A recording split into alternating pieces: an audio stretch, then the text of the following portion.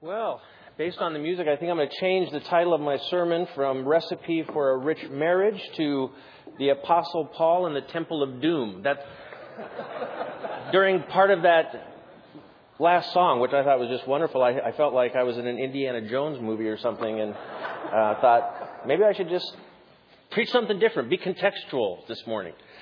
But I'm going to ask you to join me in standing this morning, and we're going to pray and ask God to use this time to instruct us, to change us, to encourage and motivate us.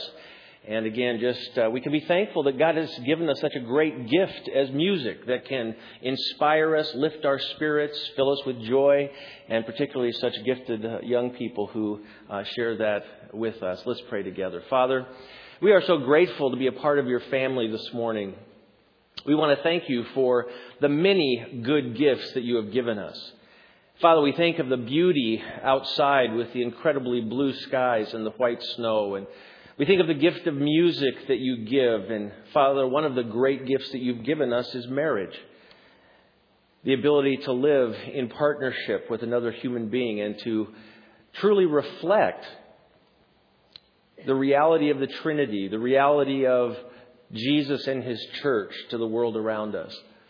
Father, I pray this morning as we look into your word that you would use it to instruct us, that you would use it to challenge us, and most importantly, to change us so that we might be the people that you desire us to be, the people that you, in fact, have created us to be. Father, we pray that our hearts would be open, that our minds would be sharp, and Father, that we would have a willing spirit to attend to anything that you point out in our lives that needs to be changed. And that, Father, we might leave here with just a few more insights of how we can live our lives in a way that reflects Jesus and his love to the world. So again, Father, we trust you to do these things, and we'll give you thanks in Christ's matchless name. Amen. You may be seated.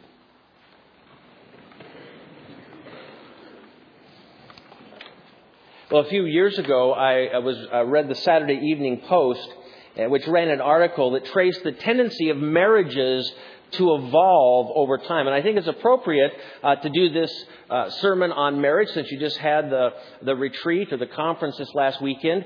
But the Saturday Evening Post kind of took a little humorous turn, and they followed a fictitious husband and wife and how the husband responded to the wife's colds and illnesses over a 7-year period of time. And so see if this resonates with you at all. But here's how it went in the first year. The wife is sniffling and coughing, and the husband says, "Sugar dumpling, I'm really worried about my baby girl. You've got a bad sniffle, and there's no telling about these things with all this strep going around. I'm putting you in the hospital this afternoon for a general checkup and a good rest. I know the food's lousy, but I'll bring you meals from Famous Dave's." I put that in there. "I've already got it arranged with the nursing superintendent." Year 2. "Listen, darling, I don't like the sound of that cough, so I'll call the doctor to rush right over here to take care of my poopsie. Now you go to bed like a good girl, please, just for Papa." 3rd year. "Honey, maybe you'd better lie down. Nothing like rest when you're feeling a little punk. I'll bring you something to eat. Do we have any canned soup around the house?" Year 4. "Look, dear, be sensible. After you feed the kids, put them to bed, and get the dishes washed, you'd better hit the sack early. You don't sound too good." Year 5. "You sound terrible. Why don't you go get yourself a couple of aspirin?" 6th year. "Boy, I wish you would gargle or something instead of just sitting around barking like a seal all day." And then year 7, the 7-year itch. "For Pete's sake, would you stop sneezing on everyone? What you trying to do? Give me pneumonia?" Now, I'm sure none of us resonate with that kind of evolution in our marriage relationship. But the reality is, marriages do change over time, don't they? Any of us who've been married for any length of time know the transformation that can take place in marriage. And it happens to us guys as husbands, doesn't it? During the dating years, while we're kind of engaged or kind of preparing for engagement, and to pop that big question, we are attentive romantics. We are writing love letters, and we're doing everything to make her know that she's the center of our universe. And then oftentimes a few years into marriage, the love letters go by the wayside and we're no longer bringing them flowers and writing the love notes. And we turn into these balding couch potatoes who seem genetically attached to a television remote. And our wife wonders, what happened? But ladies, it's not just us guys that change. You change a little bit too. I remember how I was always kind of courted with my favorite chocolate desserts and how Sue would do all kinds of great things for me and make my favorite meals and even pretended to enjoy sporting events. And she even made me feel like she did like sporting events. But ladies, sometimes after we've been married a few years, there's no more favorite meals or desserts. Now it's Pizza Hut and Pop-Tarts, and you hate any kind of sports, especially anything that we might happen to be watching at the minute. The reality is marriage sometimes changes. An interesting transformation can take place between year 1 and year 7, or year 7 and year 50. So how is it that we can have a vibrant, healthy, enjoyable marriage that doesn't just survive through the years, but that actually thrives through the years and grows more and more meaningful and special with every passing year? The reality is that is possible. It is possible to love one another more and have more excitement and intensity in your marriage today than you ever dreamed of having 10 or 20 years ago. It's possible. It's just that we've got to learn how to be the right people for one another. We often are looking for our partner to become the right person, but truly the answer is being the right person, not expecting someone else to become the right person. Well, the Apostle Paul in Ephesians talks to us about how we can live out our role as the church, as members of the body of Christ in the marriage relationship. And so I want you to turn with me to Ephesians chapter 5. We're going to look at verses 21 through 33 this morning, because Paul shares with us what's really required if we want to have that kind of growing, thriving marriage relationship. Now, if you're here this morning and you're not married, there's a fairly high likelihood that someday you will be married. And so this is applicable to you as well. And those of you who maybe feel called by God to a life as a single, well, this is also applicable because it'll help you know when to whop up one of your married friends alongside of the head, when they're being stupid. And so it applies to all of us equally. Ephesians chapter 5, verses 21 through 33. Listen to what the Apostle Paul says. He says, "And further, submit to one another out of reverence for Christ.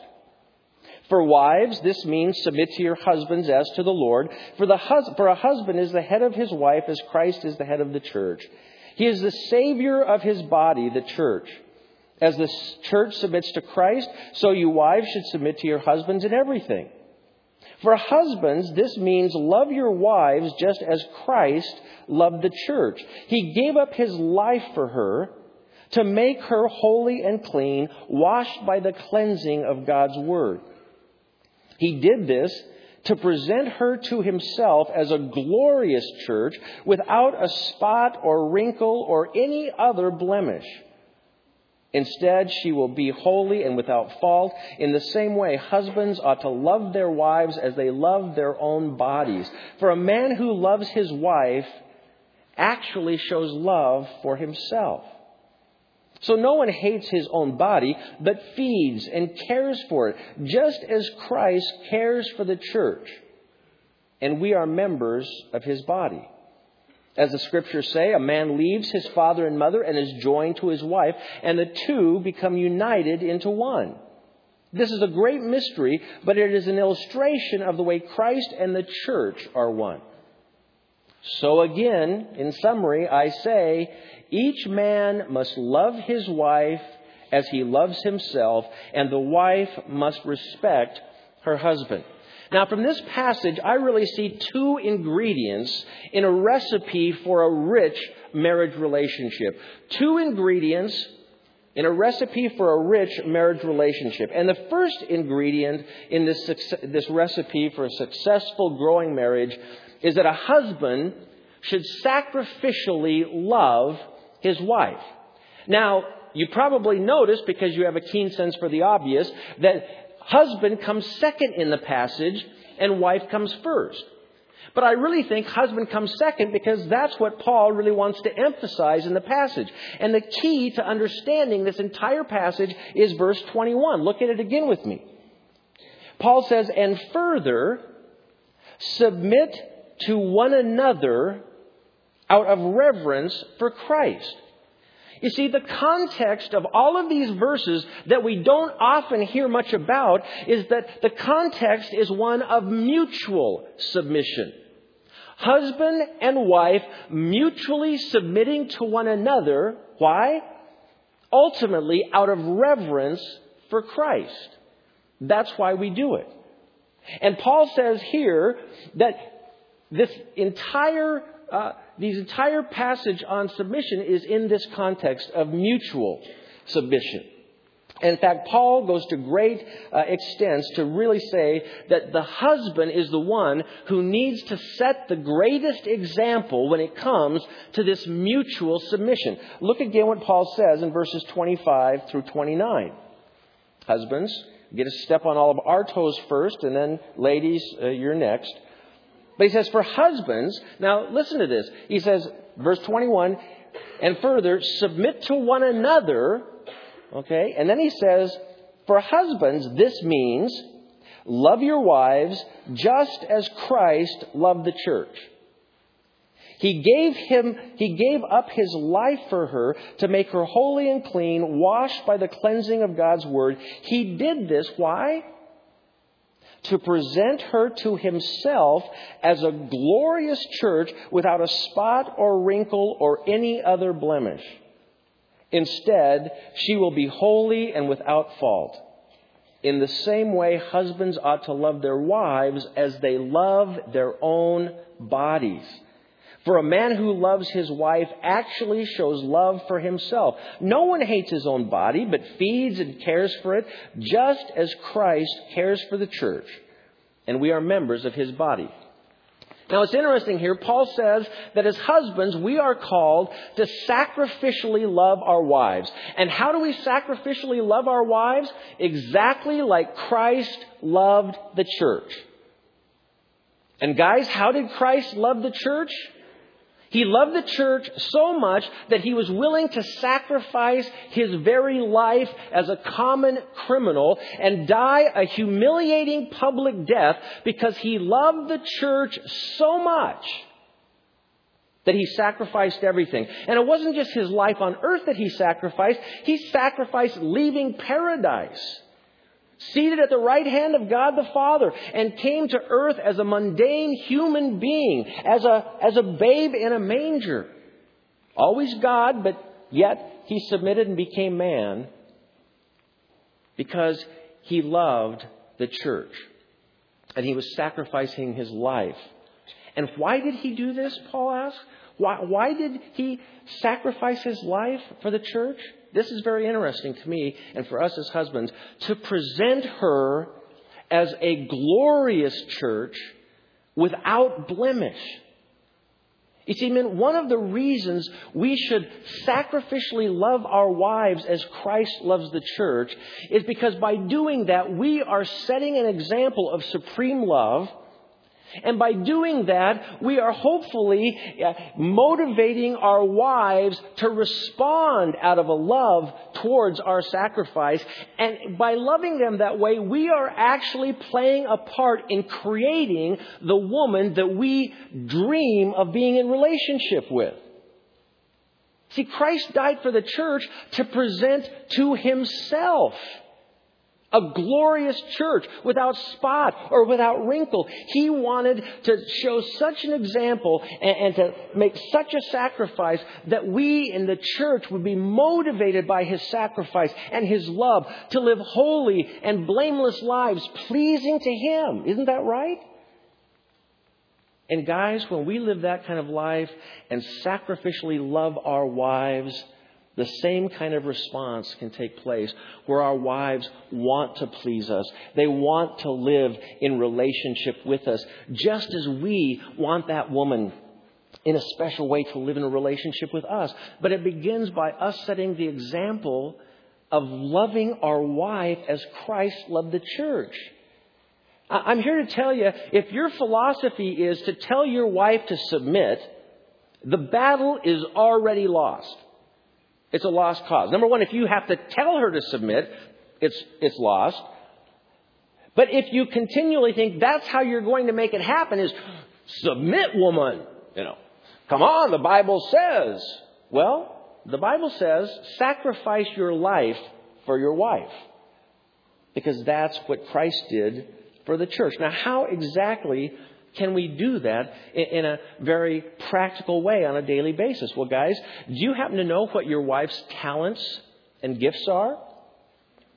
One of the ways that you can sacrificially love your wife is to identify and help her identify her gifts and her talents, and then do whatever it takes to nurture those and to help equip her. Maybe it means that you take a night or 2 nights a week and you watch the kids and clean the house and wash the dishes so your wife can go to some continuing education or to go to some kind of things where she gets, training in some of her gifts and her talents. I don't know what it might be, but you do, and that's your job, guys, to figure that out, so that you can love her sacrificially. Maybe it means that sometimes you don't watch the exciting golf tournament on television or the tennis match on television or one of the 165 baseball games during the year so that you can go for a walk with your wife. Wow, wouldn't that blow her mind? Honey, let's go for a walk down by the lake tonight. Huh? Really? What, are you taking your fishing pole or, No, honey, I just want to be with you. Let's just walk and talk, I mean, that's a way to really, get her messed up. She wouldn't know what to do. But taking time to sacrifice our wants and our desires and what we like to do so that we can be with her and do the things she wants to do. And really stretching this to the limit is saying, honey, why don't we go shopping this weekend? And really giving her input on what looks good. And, I know that's dangerous territory, but you can do it. I have faith in you. Another way we can sacrificially love our wife is just by thanking her on a regular basis for all that she does day in and day out to keep the household going and laundry and whatever her role is in your home, to actually say, thank you, honey. You do an incredible job. I don't know how you do it, but I am so grateful that you do, and you're such a blessing to us and to the kids. You're the greatest mom our kids could ever have. Our wives need to know that they're appreciated. You can't just tell them once, and that's good for 20 years. And if you change your mind, you'll tell her, No, she needs to know constantly that you appreciate what she's doing, that it's making a difference in your life and the lives of the family. Another way you can sacrificially love your wives is by actually letting her in to your life. Let her in to your life. Your fears, your hopes, your dreams, your stress. Really allow her to be a part of your inside. Not wearing this, stone face and always having to be on top and in control, but actually letting her be a part. Our wives want to be a part of the inside of our lives, our emotions, our spiritual life. It creates a connection like nothing else we can do will. But we have to be vulnerable to do that. Just like Jesus, sacrificing His life, experiencing even public humiliation for the sake of His bride, the church. We're called to love our wives in the same way. I'm afraid that all too often as guys, we communicate to our wives that just about everything in our lives is more important to us than our wife. Our tools, our fishing rods, our shotguns, our dogs, our golf buddies. It's almost like the way we live sometimes, we communicate that all of these other things in life are more important than her. And we've got to learn that sometimes we've got to lay aside these other things so that we can sacrificially love our wives like Christ loved the church.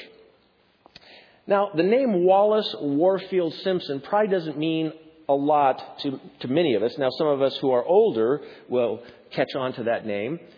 But Wallace Warfield Simpson was a young divorcee and a young American girl who met Prince Edward, who was in line to become the King of England.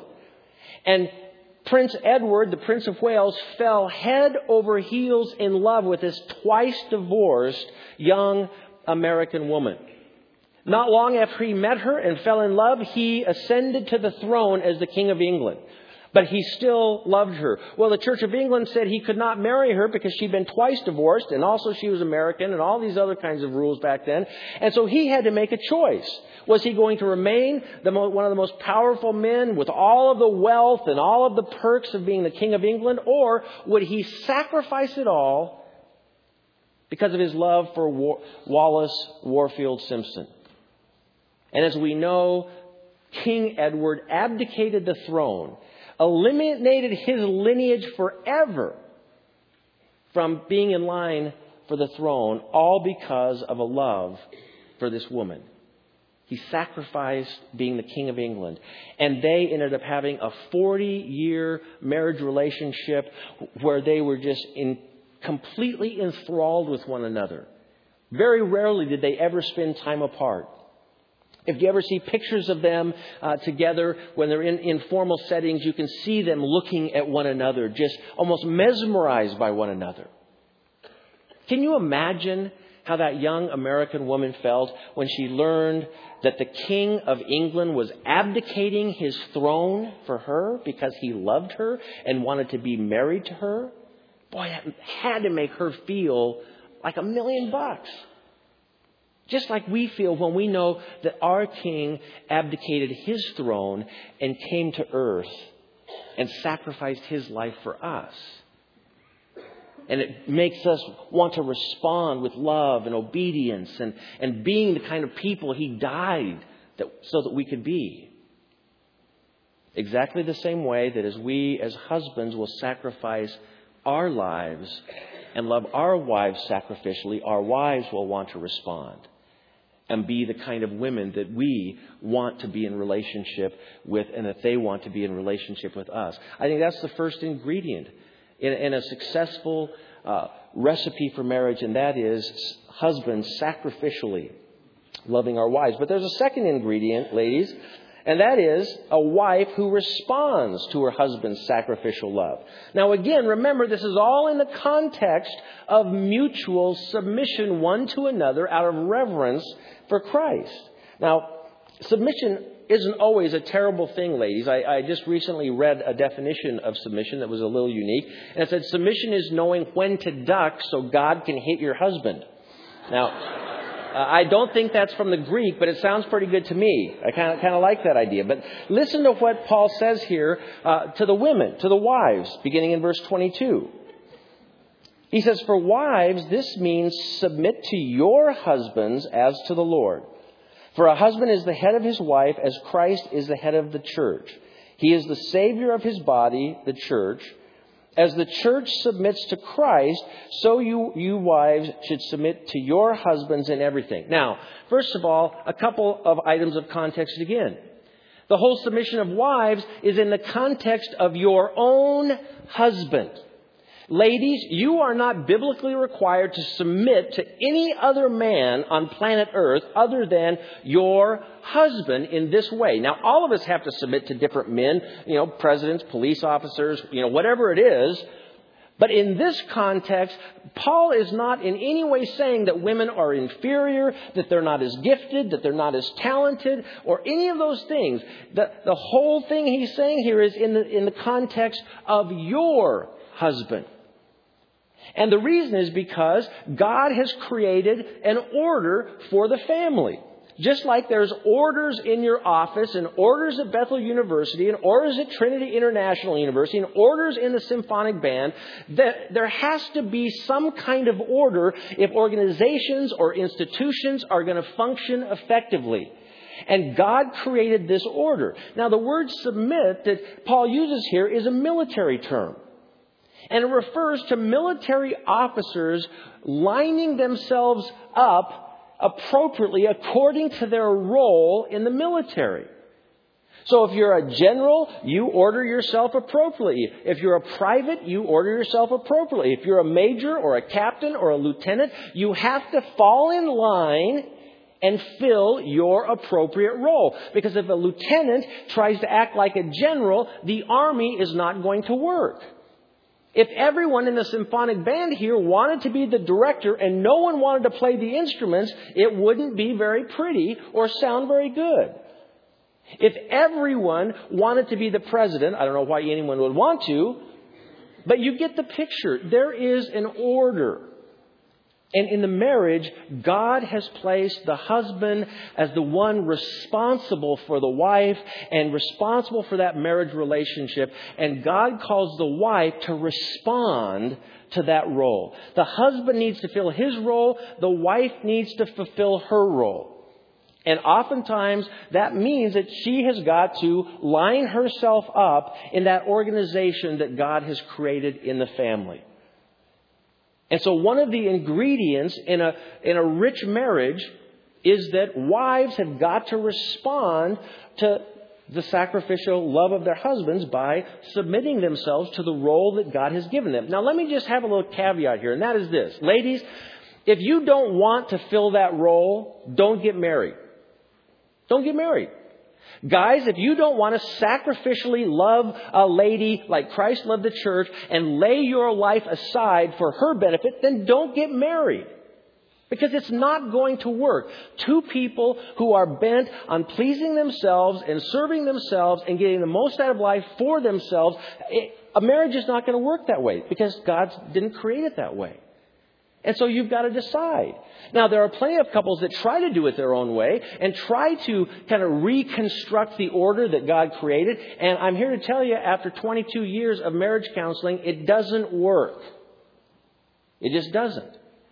Because God has ordained this particular order for a healthy kind of family life. Now, we all hear what submission is. Let me share 3 things, ladies, that submission is not. Okay? And guys, I want you to listen very carefully to this as well. 3 things that biblical submission is not. First of all, biblical submission is not slavish obedience.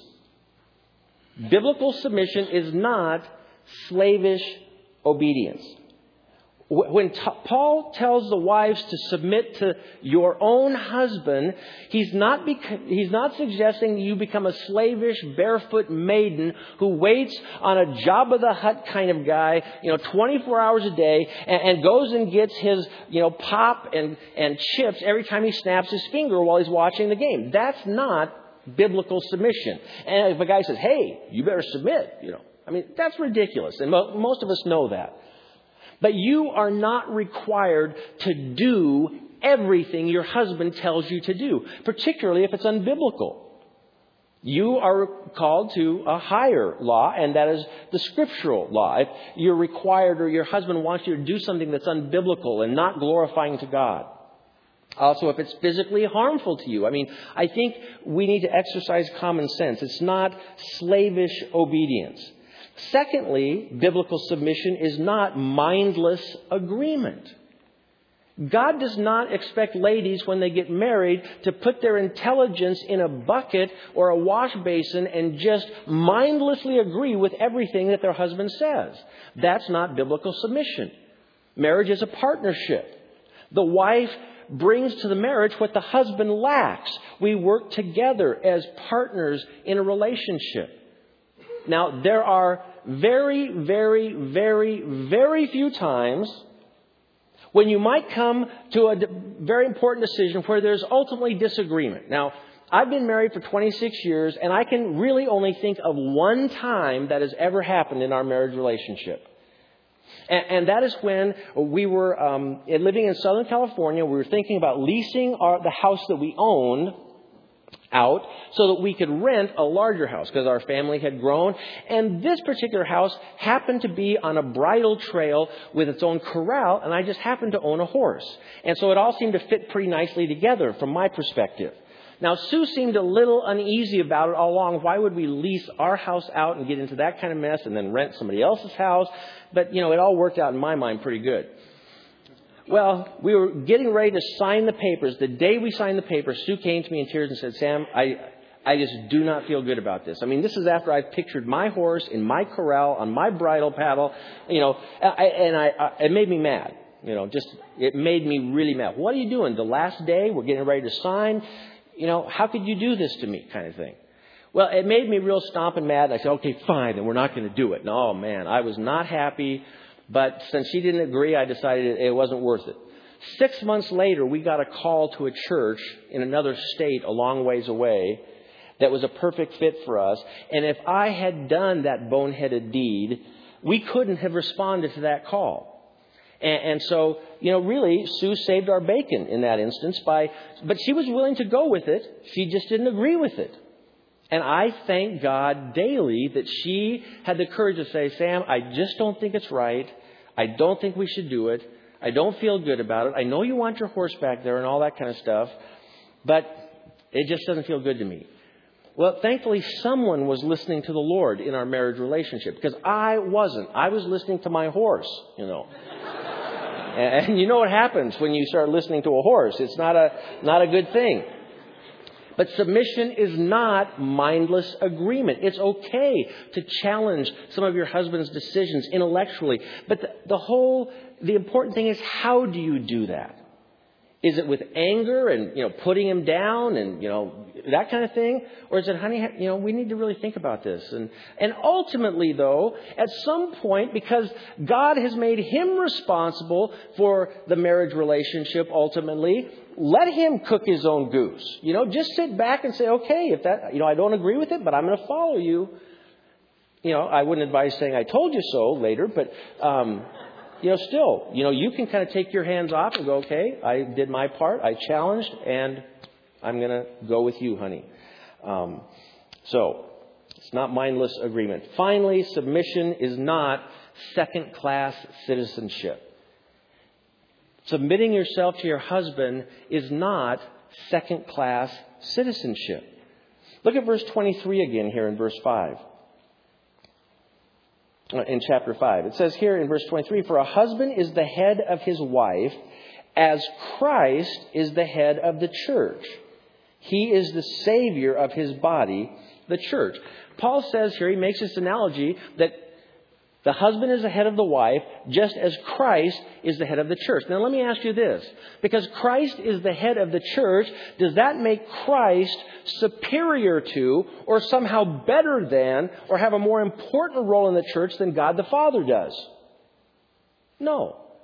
Because Christ is the head of the church, does that mean he's more important and is, somehow superior to God the Holy Spirit in his role in the church? No. God the Father, God the Son, God the Holy Spirit all participate in the church. They're all responsible for bringing the church to life, but they all have specific, significant roles to follow in the life of the church. And Christ is the head of the church, the one that saved the church. And the same is true in marriage. Just because the man is said to be the head of the wife does not mean he is superior or that he is better or more intelligent or more gifted or smarter or anything like that. It just simply means that there are different roles. The wife has a role, the husband has a role, the kids have a role. I think in-laws have a role. But in marriage, we have our roles. And it doesn't mean that by submitting you're a second-class citizen. It means that you're filling the role that God has ordained for you to fill. And when we fill our roles, marriage can be the most beautiful, the most amazing experience on planet Earth. But when either one of us begins to buck our roles and doesn't want to do what God has called us to do, marriage can literally be hell on earth. And so we've got to decide, are we willing as a husband and a wife to add those ingredients together of sacrificial love and a loving response to that sacrifice to create the kind of marriage relationship that God has designed and wants to gift us with? Not long ago, I read Norman Schwarzkopf's biography. And they cover the years of the Persian Gulf War when he was the supreme commander, 4-star general. And he told his superiors what he needed to battle the 400,000 strong Iraqi army that was entrenched on the Saudi Arabian border. And he told them how much time he would need to amass all of the troops and supplies. But 4 days before he was ready, Dick Cheney, who was then the Secretary of Defense, came to him and said, "You've got to go now." And Schwarzkopf said, "I told you I can't go now. I need 4 more days. I've got all kinds of things to do yet. The plan is not ready." But Cheney said, "You've got to go today." And he argued with the Secretary of Defense. He made his case against the Secretary of Defense. He said it's not going to work to the Secretary of Defense. And the Secretary of Defense said, "It's a go now." And because Norman Schwarzkopf is a general and knows the role that he's supposed to fulfill in our military, he obeyed, even though it didn't make sense, even though he thought it was going to be disastrous or it'd be much more difficult than he had planned. And we all know that, that was a smashing success. But could you imagine if that general, Norman Schwarzkopf, had refused to do what he was being ordered to do? It would have been utter chaos. Because that's how the military is designed to operate. We all have our roles that we have got to fulfill. And if we want to enjoy a satisfying, healthy marriage relationship, we need to realize one ingredient is the husband's sacrificial love, and another ingredient is the wife's response to that sacrificial love by submitting herself to the role that God has given her in the relationship. Always remembering that it's in the context of mutual submission to one another out of reverence for Christ. Now, one action step this morning, and it's primarily for those of us who are married, or maybe you're in a relationship and you could apply this as well. And that is, I'd really encourage you to take a night out this week, and maybe as a result of the conference you've already had to do something like this, but take a night out this week. And husbands, ask your wives for honest feedback on how well you're fulfilling your role by loving her sacrificially, laying aside your life and your interest, within reason, ladies, to provide and to be a part of a healthy marriage relationship, and allow her to speak her mind and to share with you what she's thinking. And if she doesn't think you're doing that, ask for specific ways that you could demonstrate your sacrificial love for her. Honey, what can I do to love you more and to allow you to sense that better and more consistently? And then, ladies, ask your husbands, how well do you feel I'm responding to your sacrificial love? How could I do that better? How could we encourage one another to fulfill the roles God has given us better? And work at it as a team or as a partnership, and together determine how you can both provide the ingredients that are necessary for a rich and rewarding marriage relationship. Let's pray.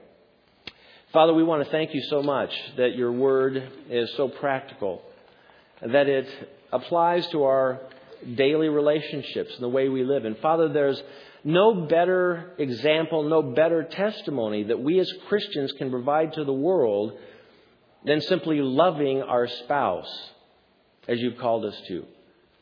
Father, we know you've told us that Jesus has told us that the world will know we are Christians because of our love. And there's no context in which that is more important or more powerful than in the marriage relationship. Father, we pray that each of us in our marriages might bring the appropriate ingredients so that we might have a very rich and rewarding relationship that spills over onto our children and our friends and our grandkids and really sets an example for them as well. And Father, we'll trust you to do this as we allow your Spirit to fill us and guide us. In Christ's name, amen.